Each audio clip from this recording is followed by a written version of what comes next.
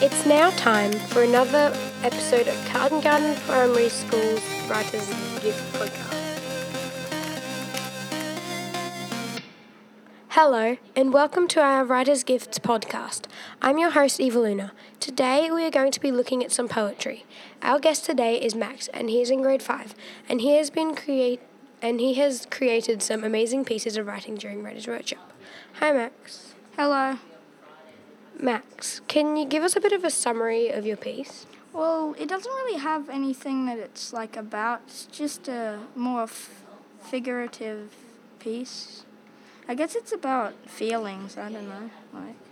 Yeah, okay, cool. This is Max's piece, When I'm Stuck. When I feel stuck. When I feel stuck, my brain gets all fuzzy and clouded, and I don't know what to do. Sometimes, just sometimes, I feel small. And when I do, most of the time I feel even smaller.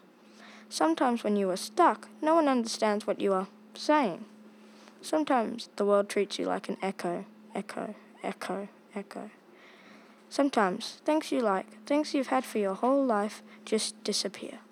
But of course, these feelings are natural. But you don't have to feel these ways. Just try to be happy and positive things will come back to you. That is an awesome piece of writing. So, how did you come up with the idea of this piece?